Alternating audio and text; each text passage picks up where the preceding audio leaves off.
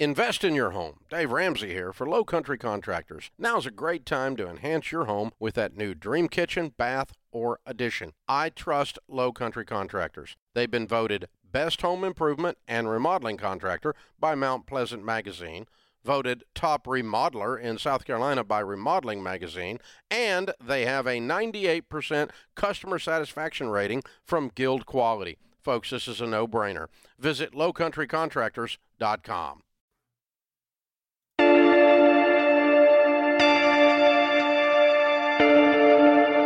There's a whole fleet of them. Look on the ASA. Oh my gosh. They're all going against the wind.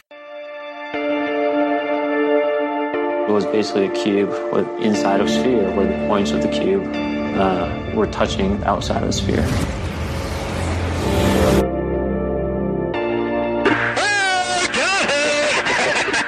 Woohoo! Roger. There's troubleshooting machines out here.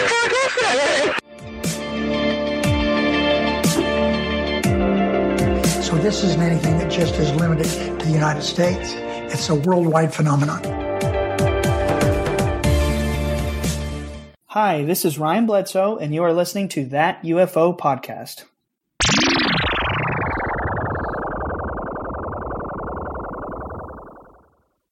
I'll unmute myself. Hi, everyone, and welcome back to That UFO Podcast. My name is Andy, and just before we get into the show this week, I just want to remind everyone you can now get premium access to the podcast, not only on Patreon, which has been the only way to support in the past, but on Apple subscriptions as well. So all that extra content, ad-free, early access that I've talked about in the past, is available as a 2-week free trial. There's an AMA with myself and Dan, and there's extra content from George Knapp, Ryan Bledsoe, David Marlar, Sean Cahill, and others up there as well. And also from the guest I'm about to speak to as well, there'll be an extra 5-10 minutes of interview on there just as a thank you, folks. So again, appreciate it if you can check that out if you are on Apple. I have with me James Ian Doley. James, have I said that right? For the most part, yeah. Oh, no, Ian Doley. Ian Doley. How'd you know? There you go. Yes. James. So James sent me this, and you'll know James as either James or James from Engaging the Phenomenon, the YouTube channel, the podcast. And I asked him about pronouncing his name properly, and he spelled it for me phonetically, and I still got it wrong. Second attempt, though. You'll give me that one. Second attempt. That's too many vowels. It's counterintuitive. Yeah, well, listen, you've seen my surname probably spelled out. It's not even worth going into. But listen, James, thank you very much for joining us. And we were just saying before recording, it's probably well past due. But looking forward to having you on. Yeah, I'm glad to be here, man. Thanks. It's I remember when you first started your podcast. That's awesome, man. Yeah, I remember it too. It's the year and a bit has flown by, and you were one of the good guys who reached out to me quite early on as well, asking if I would join in on one of your Ask UFO Twitter videos, and there's a lot of cool ones up there as well. And I am horrendous for saying yes and then telling you like 5 or 6 times, oh yeah, I'll send the video over, and I just end up not doing it. But James gets, I've got kids, and you're the same, you've got a family and stuff as well, and life gets in the way. But I am going to be better at that in the future, because the videos are worth being on, and there's some esteemed company in those as well. So we're going to get to all of that as well, James. But the timing's really good of this. You've come off the back of a big interview. You've just spoken to Luis Elizondo. I know he's been doing the rounds the last few months in the media, not just from the podcasting and YouTube circuit, but he has been on Fox, CNN, and all that stuff. So to speak to the man, and everyone's getting a chance to speak to Lou. I don't think many have necessarily done it the justice that you managed to do. So you really made the most of your time. I feel that. So well done on that. Your questions were different, a different approach. It wasn't cookie cutter. And if people haven't listened to it yet, then please go out your way to find Engaging the Phenomenon's channel and go and watch the interview with Lou. How do you feel now, a week past the interview? How you feel it went? Would you have changed anything? Yeah, I mean, I didn't anticipate it would be that great either. Some things I had planned, some things were off the cuff. And, it wasn't, that interview was not for everybody. That's for the research community, the people who are deep into this, because some of the questions I was asking, it's not for a mainstream audience. So I think people within the community, will appreciate it more than somebody who's, just trying to be introduced to the subject of UFOs. They're probably not going to understand half of what I'm talking about. And, again, that interview was for me. That was for the research community. That was for the CE5 community and the UFO community. Well, I would urge people to go and check that out. And if you haven't yet, and like James has just mentioned, the CE5 community, we're going to be talking a lot about that because many of your questions that were sent in, and I told James this before we hit record, that people were saying to me, I don't necessarily have questions I want you to read, but I just want to know how CE5 works, and we're going to get into that and get right to the basics of it as well. But what I want to start with before we talk about CE5 is your journey to this point. Like, what was it that kind of kickstarted your journey into CE5, UFOs, aliens, and all that stuff? Does it go back to childhood?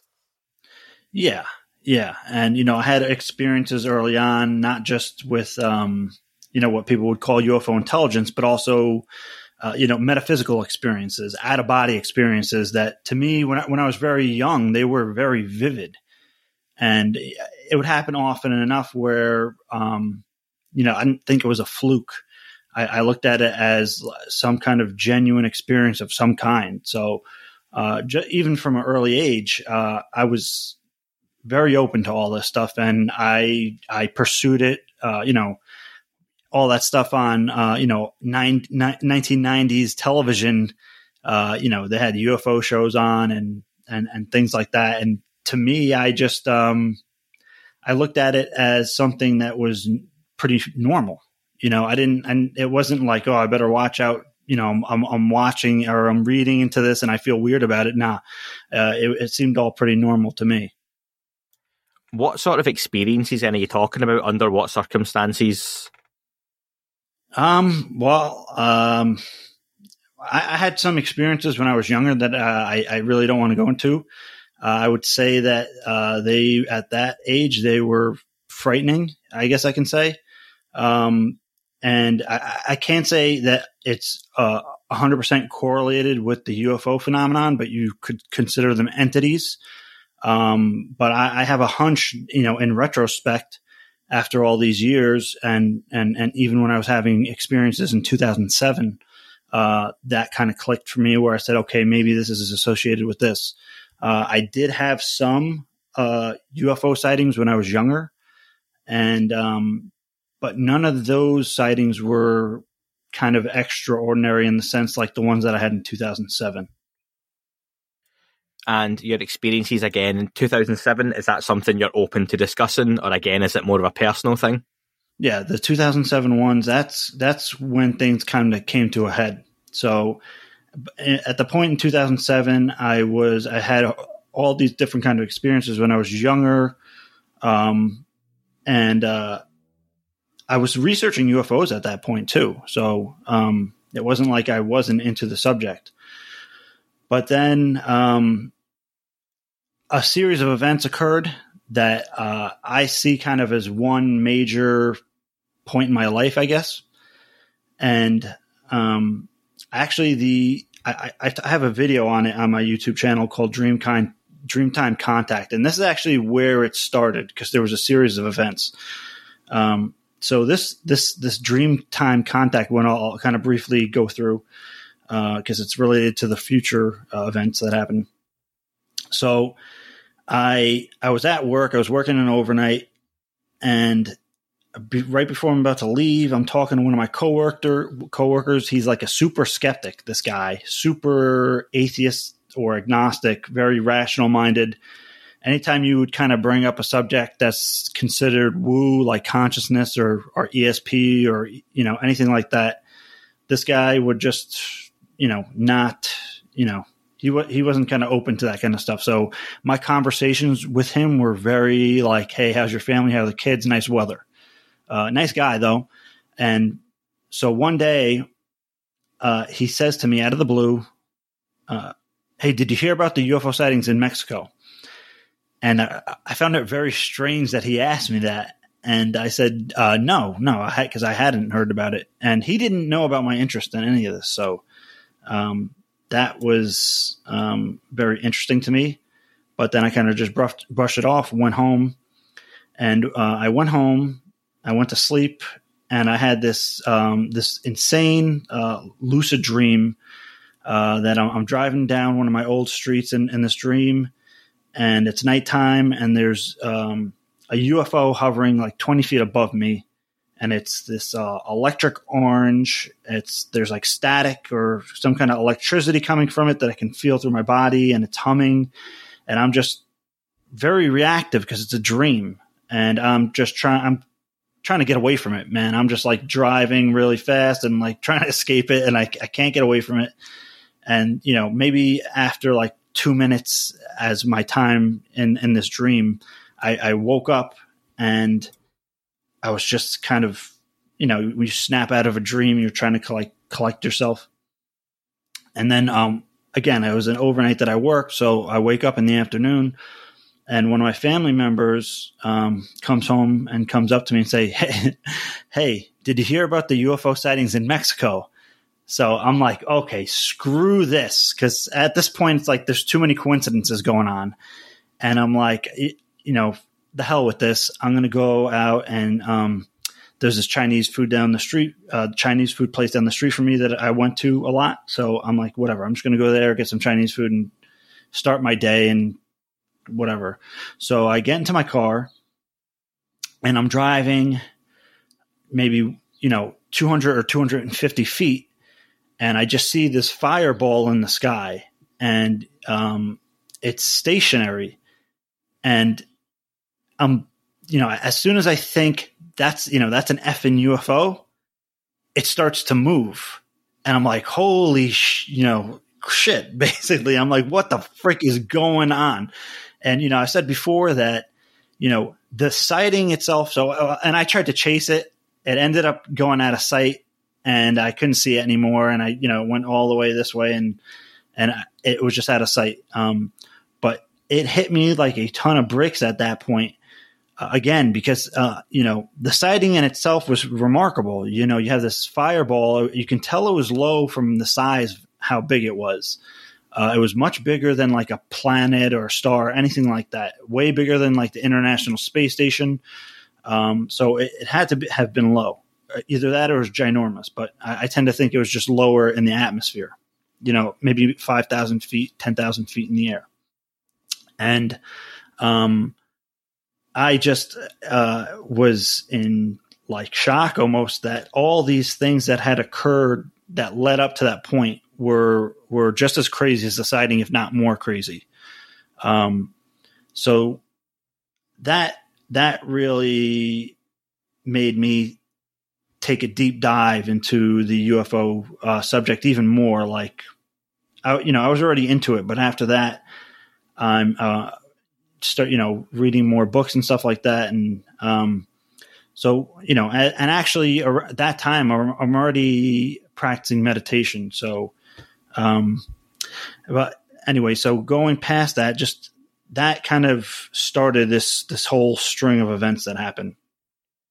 Now, probably, I want to say maybe 3 months later, I have to look at the actual month that, where it took place, but it was about, I want to say 2-3 months later, I was in this car accident, and so at the time I thought it was a near death experience. Obviously, you know, I wasn't that as, you know, badly messed up as I thought I was. So now I call it a trauma-induced OBE. So a trauma-induced out-of-body experience where, I was above the entire scene of the crash. And when that happened, I thought I was dead, you know, from my awareness. Like I had the awareness to think, oh, so that's it, huh?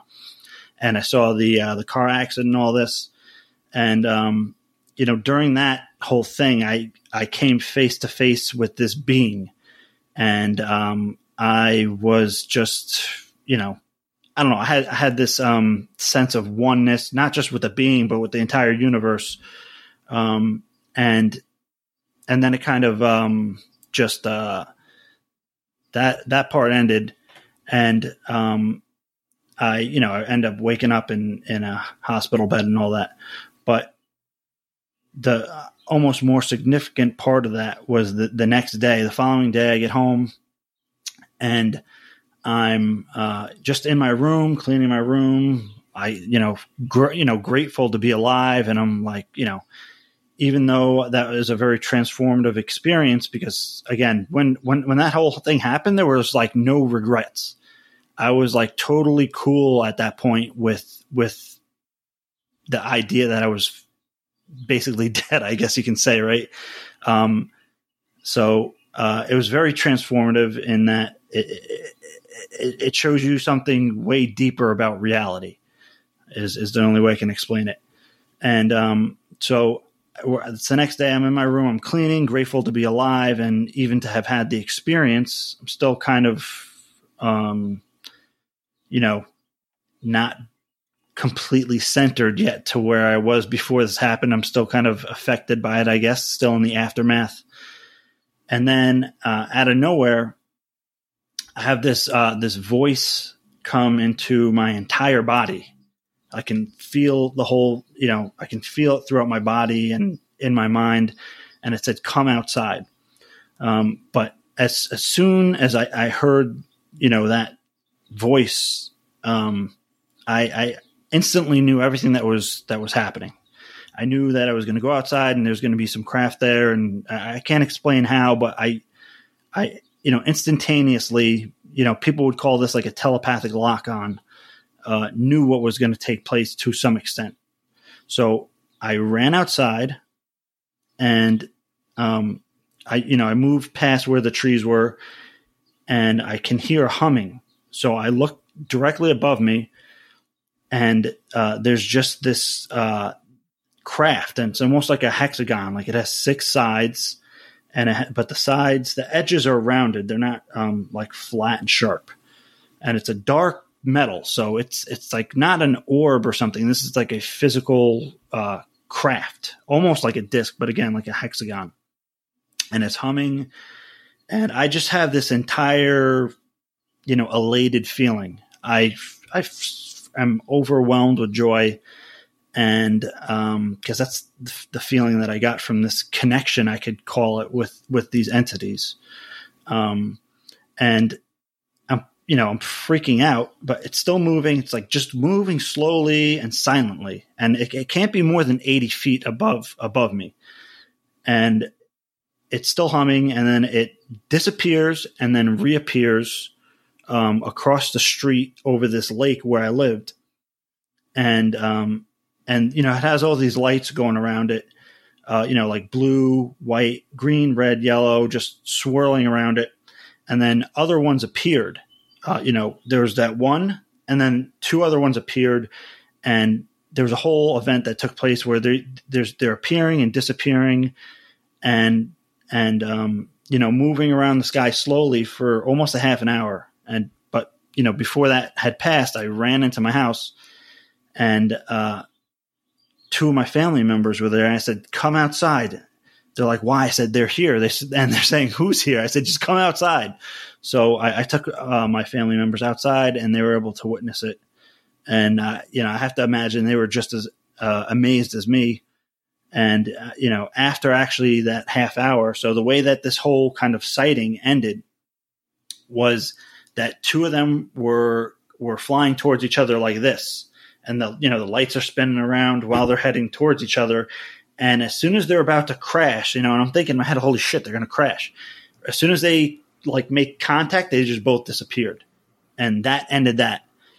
And, when this happened, I'm like, dude, this is it. This is going to be all over the news, and it's going to be disclosure tomorrow. Like, I remember, this is insane. And, I called some friends and told them what happened or whatever, but I'm looking on the news and stuff, and nothing, it was just nothing. And there was never, I didn't see any UFO report cited on that day or whatever, but it was just, again, I thought it was disclosure was happening, but apparently it didn't. So that whole string of events occurred within a few months, and that's actually what led me to CE5. Because thanks for sharing that. That's pretty intense. Okay, and just a bit of a recap that you've said there. You had those childhood experiences and very personal. You then and further down the line, you see this fireball in the sky that's preceded by, being asked about UFO sightings, and then someone else asks you in the family about UFO sightings. You then see this fireball that you're in the car, and then you're in this accident that, like you say, it wasn't as bad an accident that you had a near-death experience, but it was trauma-induced out of body, which then leads you to the following day having this really intense experience and closer kind of contact experience as well. That's incredible. Do you think all of this stuff happened to you? Do you think you were just born in tune to these sorts of experiences, or do you think they've happened for a reason? I mean, in my own ego idea, right? My own reality, I tend to think there's a reason for it, right? But I'm just as open to the idea that it's just a roll of the dice, right place, right time. And, part of me being on this quest is I hope I find out, because I don't have all the answers. I wish I had the answers to that. And those questions actually very early on, like, is there a reason for this? Was that I had these experiences drove me. That was part of the initial drive for me, pursuing this, engaging the phenomenon, right? Because I had these encounters and I wanted to engage the phenomenon and not kind of just be a bystander. Now, that's as good a reason as any to want to try and get in touch or contact whatever entities or beings may be at play within all of this is very personal to you as well. Now, that's when I'm going to start talking now about CE5. Okay, did you come into this looking for CE5, or was it known by something else? Now, CE5, as some people may know, is a little bit more of a franchise these days for some.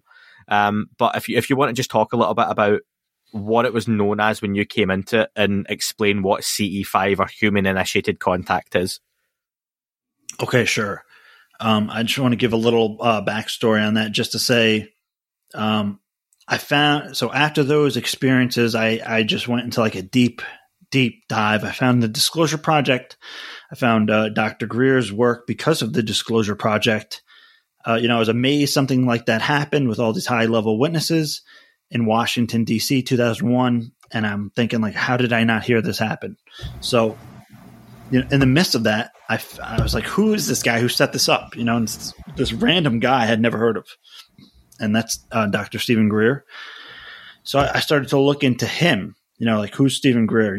I don't know if it was Google at that time or which search engine it was, but I ended up finding his work on CE5. So at that point, CE5 was known.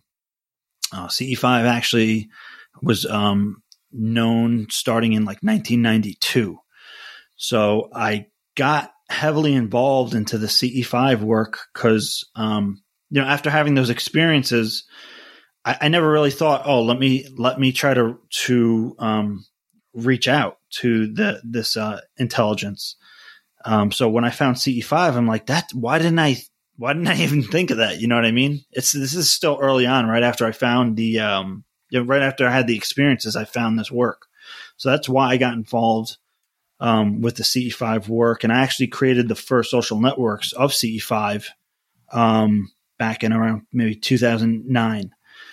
So CE5 was created by Dr. Greer, the terminology and the protocols. But what we call CE5 is, it's human-initiated contact.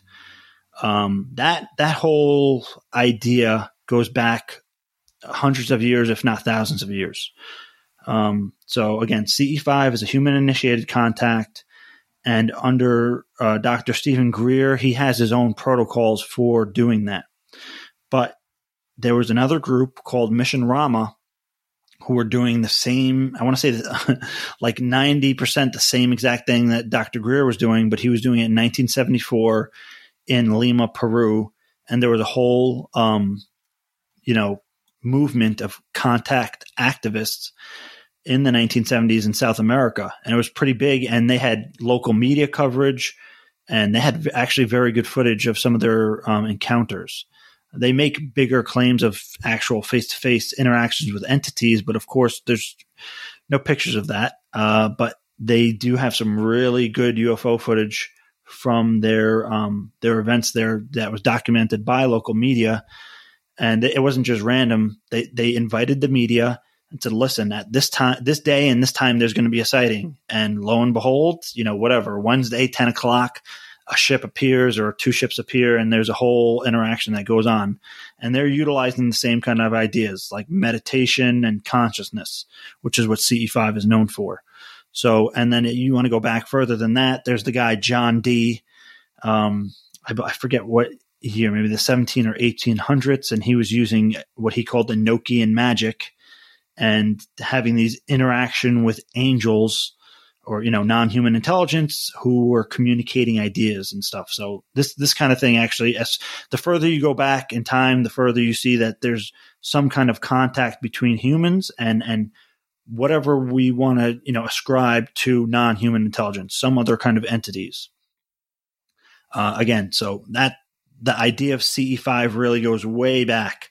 However, Dr. Stephen Greer, in my opinion, did probably the most modern job of framing that and, giving people tools to go out and do the work. So his work with that is actually very important in kind of putting that together and kind of rebranding Contact in a way that people say, oh, there's a whole method. You have the CE5 protocols and there's a methodology, and you do that and you can have these interactions. So that's kind of some of the background on CE5 as an idea. Now, for the purpose of the interview, we'll go with CE5. I know quite a lot of people are very the D word, not disclosure. Why can't I? Divided. I don't know why that escaped me. They're divided on Stephen Greer, and we're going to come to talk about Dr. Greer as well, okay? Because we have to. But going forward just now, we'll go with CE5, okay? And lots of people are asking though, when you've decided personally you've had these experiences and you want to try and contact these beings, engage the phenomenon, as you've called the channel, other people will have their reasons as well. How do you then, or how would you recommend someone goes about starting to even try and contact some other life form or intelligence using CE5, of course? Okay, so CE5, with, again, under the umbrella of Dr. Stephen Greer, he has his set of protocols, and they work. It's like training wheels, right? So his Dr. Stephen Greer's method is you practice. He says you can do any form of meditation as far as the basis of it. So you do a meditation for about, however long you want. You can do 20 minutes, 30 minutes, half an hour, or, an hour, whatever it is. So, and after you do your meditation and you're settled down, you have a clear, calm mind, your monkey mind that has all these random thoughts is kind of relaxed to an extent. Then you go through what he calls coherent thought sequencing. And Dr. Stephen Greer describes the coherent thought sequencing as either remote viewing or kind of like an advanced version or coherent version of visualization, because, not everybody believes that they can remote view or whatever. That's almost beside the point. But you go through a visualization process of using your mind's eye or your inner vision to look basically through the universe and visualize that you're connecting with these non-human intelligences, and you vector them by visualizing backwards to where you are on Earth, in your state, city, town, backyard, wherever you are. So you actually go through that process called coherent thought sequencing for another 10 or 15 or 20 minutes, visualizing that you're peering out with your mind's eye into the universe to see some of these entities or beings or intelligences, and then visually guiding them back to your location. And that's basically Greer's main claim to fame as the CE5 protocols. Now, one of the issues is that Stephen Greer also has his app, which you can pay a one-off fee for. And listen, in this field, different people have different ways of making money or funding what they do. Even what I do, what you do, takes time, takes money for equipment, costs, all that sort of stuff as well, okay? But you can obviously pay for the app, which talks you through these protocols. Is that correct? Yes, but anything that's on that app you can find for free. But people like having a nice app on your phone. It's dressed up nice, it's organized. I think you can, once it's downloaded, you can access everything offline. So if you're in like a dead zone area, you can just listen to meditations on there. But it's not going to be any different from any of his guided meditations that you can find on YouTube and download to your phone. Okay, and we'll come back to some of the issues people have had with that as well. But that's how it's done and the idea behind it. What sort of experiences can people expect, or what results can they expect to get from one of these successful meditations? Right. Well, I kind of want to say on the side, maybe you want to talk about it later, but those are the CE5 protocols that I was just discussing before. But that's literally the idea of it being training wheels is basically it's a kind of big thing, and you don't have to do those protocols. You can literally sit still and just do nothing and have it happen. But I'll get into that later, I guess. But the kind of you can't really expect what's going to happen, and there's a whole range that can occur, and it all depends on the individual. I guess you can say their affinity to contact.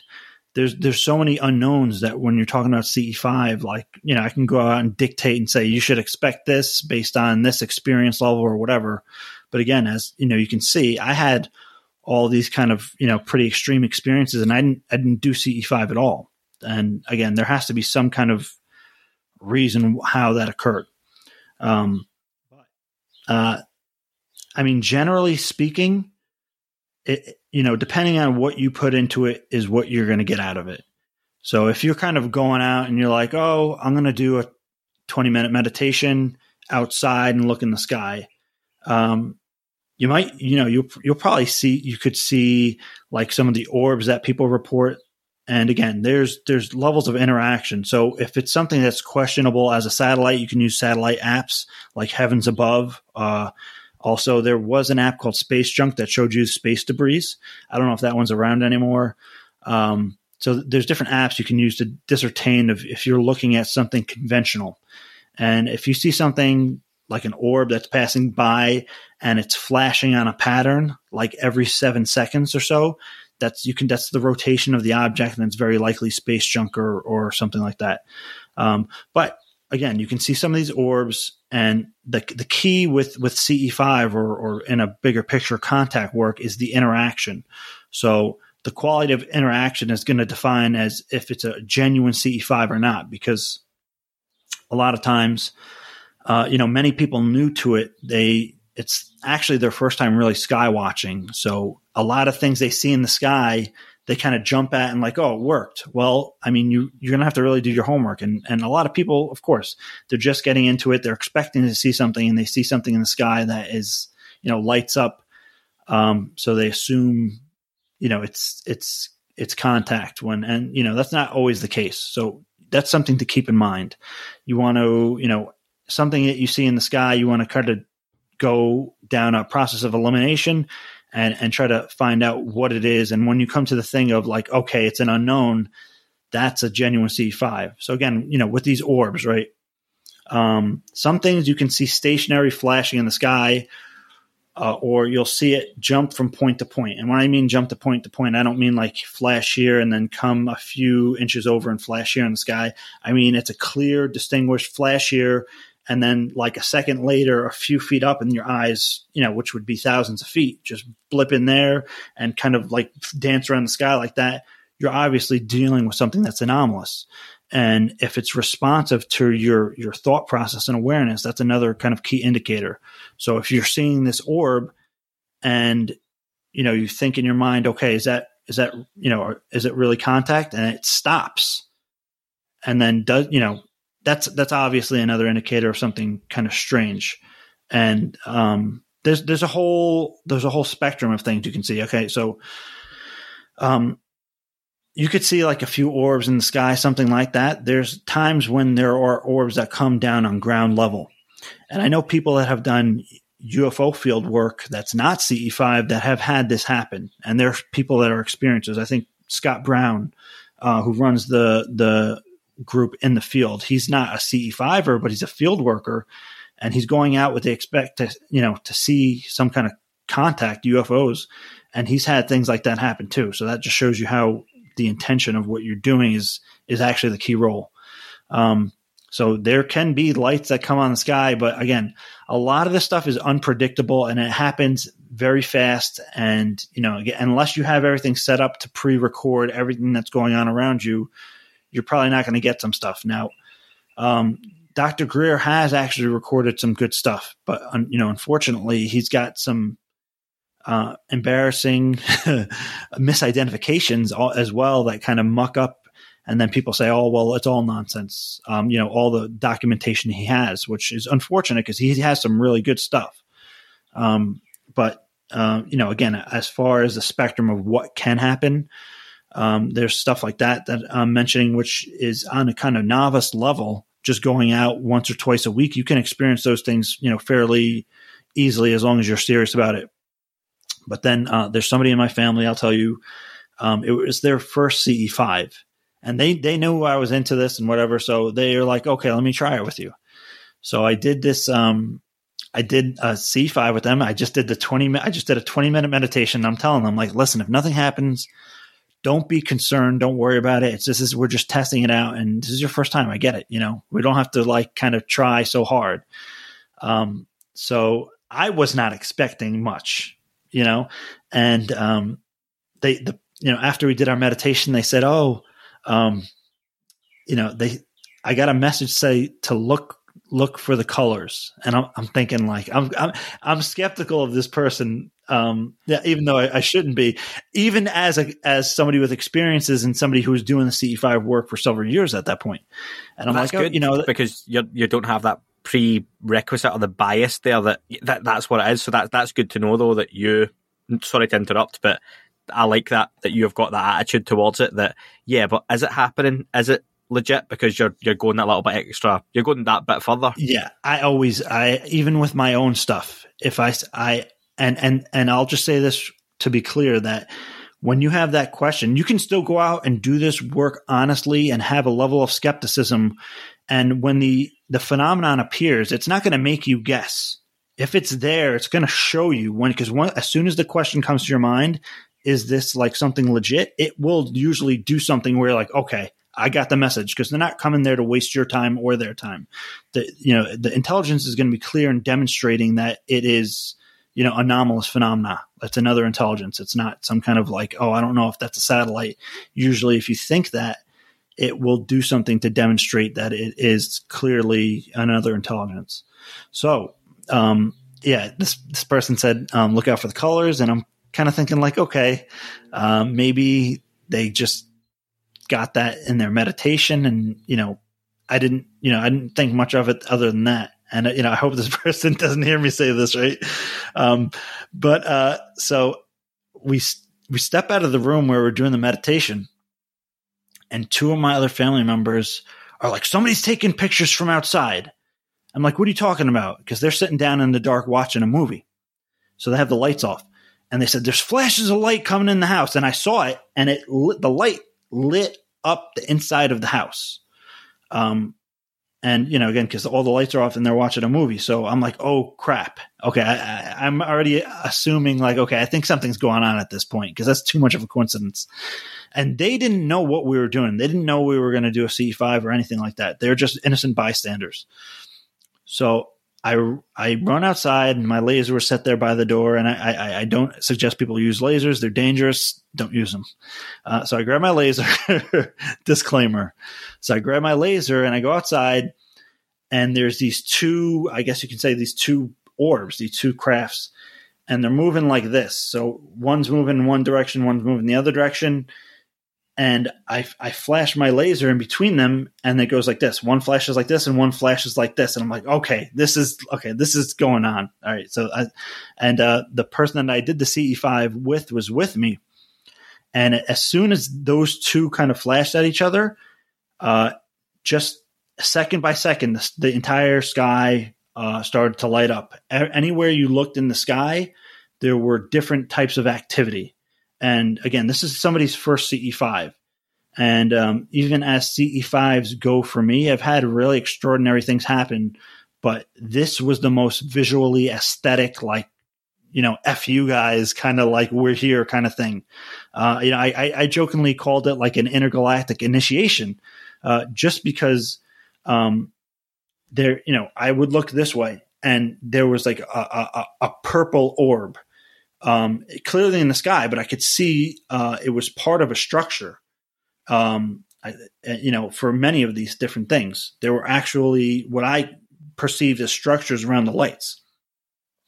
So there was this purple one over here, and then I'd look somewhere else and there'd be a red one. I'd look somewhere else, there'd be a green one, and they're all kind of either moving or flashing or just stationary. And then, I go inside and I get the other family members that come out here. I think, after that last experience in 2007, they kind of figured they knew. And at this point, this is years later. So they knew I was into CE5 at this point, and they knew I was doing the work. So they came out. And again, this whole thing went on for about a half an hour of all these different lights in the sky like that. And it was just incredible. And there were flash bulbs and there were alleged streakers, which looks kind of like a shooting star, but they were making zigzags in the sky and coming from different directions, like second after second after second. And this is another one of those things where I thought this was going to kind of be in the media in some way, just because there was an overwhelming amount of activity. And I don't like to tell the story and like get people's hopes up of could happen, because I've had a lot of great experiences, but even to this day, this one was the most visually like in your face. Other than that metal disc that was like really low, because it was insane the amount of anomalous phenomena that was going on. And then towards the end of it, there were actually orbs down on the ground, just a few feet away from me. And they were almost in like a structure. So there was like 3 here, 4 here, 2 here, and almost like they were kind of aligned in like almost a pyramid structure. And these were like yellow orbs, and, they were pulsing, whatever. And I was, I was like freaking out, even with experience at this point, because again, this is just, not expected. And I kind of kick myself for this, but the only reason I guess that this thing ended was because I'm like, I got to go get my friend. One of my friends who does CE5 with me, my friend Dave. So I'm like, I got to go get Dave. I got to get Dave, because he was supposed to do a CE5 with us that night.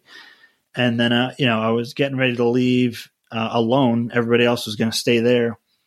And so I can go get my friend Dave so he can see this, because this, he does CE5 with me over almost, we were doing it maybe 3-4 times a week at that time. And me and him had never seen something like this together during CE5. We saw the typical stuff I was explaining before. So that was extraordinary, and that happened during a legit CE5. So I did the CE5 process, and this kind of event happened.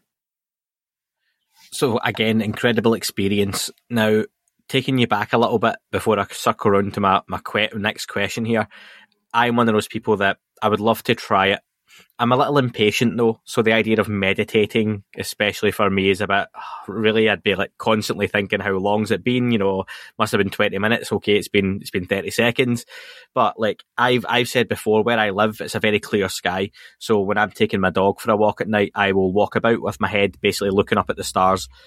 Given my interest in what I do, I've got a UFO podcast. I'm interested in CE5, remote viewing, aliens, all of the above. I'm clearly looking for something. You're always looking at the stars for like, I want to see something. So that want or desire is there for a start, okay? Not that I'm filming, I'm just looking. I just want to see something, whether it's a triangle, a craft, or a light moving, or a flash.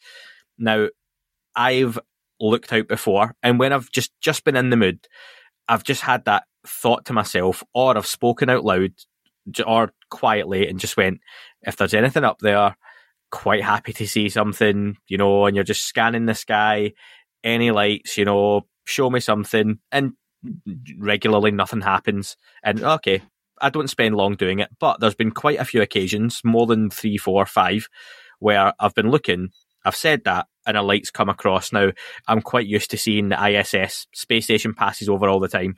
I'm used to seeing satellites going along, and they've got that kind of slow, steady pace they have as they go along, the light in the sky. So I'm used to that kind of stuff in aircraft and what as well. But there's been occasions where lights moved along, and I've went, okay, and you're thinking to yourself, that's interesting. I've said that, and this light's popped into view. Could be a satellite. Show me something else, and you get the flash or the pulse. And for me, I tend to go, okay, that's interesting, and I kind of stop there. I've also seen lights that have moved a little bit and seem to wave in and out. I know when you're looking at stars or lights in the sky, they can appear just from the dimmer of the light, they can appear to move in ways they actually aren't. But I've seen lights that have quite clearly waved in and out of, you can see the stars against the background where you can see them moving in and out. And again, I kind of stop at that point of, okay, maybe that's something, maybe it's not. You have described an intense experience on the other end of the spectrum, so I've probably had quite basic light, incidents. If that was real, encounters as such, it may have been something else, like you say, could have been space junk, who knows? We're never going to find out. But what I want to know is, why would these entities or intelligences even bother to show up for Andy or James when we're doing whatever we're doing? What do you think is their purpose or reason for even bothering to put in any level of effort to show themselves because someone has asked? This goes back. So during that 2007 experience, I part of that whole experience, I guess, like I said, was a download, and I clearly got the communication that they kind of either want or have a relationship with us. And again, these are impressions I'm getting, and I'm interpreting them. I don't know if they're representational. I don't know if these are my own thoughts kind of based on, but so I tend to think that they want some kind of engagement with us. I don't know why, but I clearly did get that message. And, that was another reason why I was really pushing forward with the CE5 work. Because it's like we're, building this communication that whoever, maybe when open contact finally happens, there's going to be more to say about that. I don't know. But to me, it clearly, I clearly got the message that they wanted some kind of interaction with us, so that's my own personal thought on that.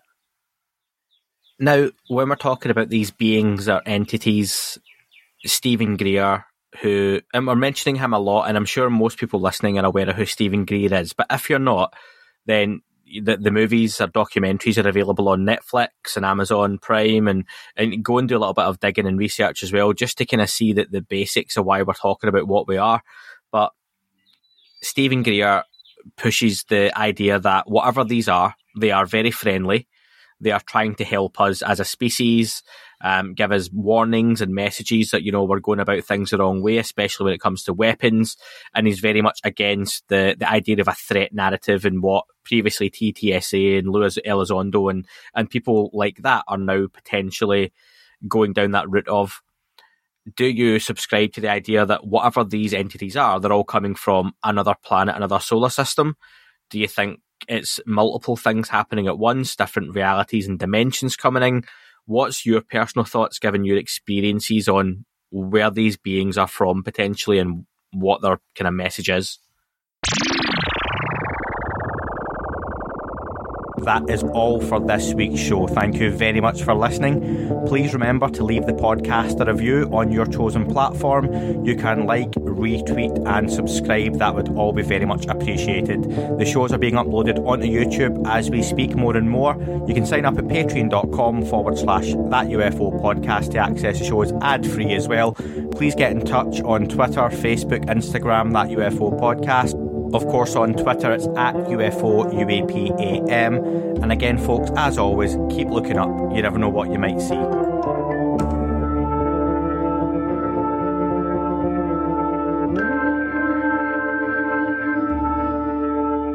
It wasn't a tic-tac and not quite a saucer, more like a hubcap. designed by Chaucer, a little baroque and quite steampunk, like Alice was playing bass for the Parliament of Folk. The little fucker hovered right outside of my window, and when I shoved out the screen, he made it an issue. I don't think he expected me to see his ass, but I'd had some champagne and smoked a little around.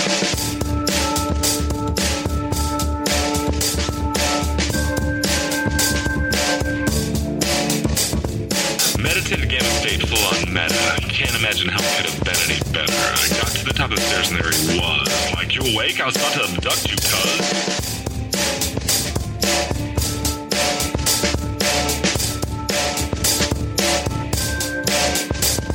I jumped back and nearly kissed myself, and I climbed out the window after the elf, and I woke up in my bed and there was something on my head and everything was weird and everything was red. And I called out to my boys. They thought this was noise. They thought it was a dream. They thought it was my toys. They thought it was my problems, and they think I should seek therapy, and I don't know what to do because it doesn't really scare me.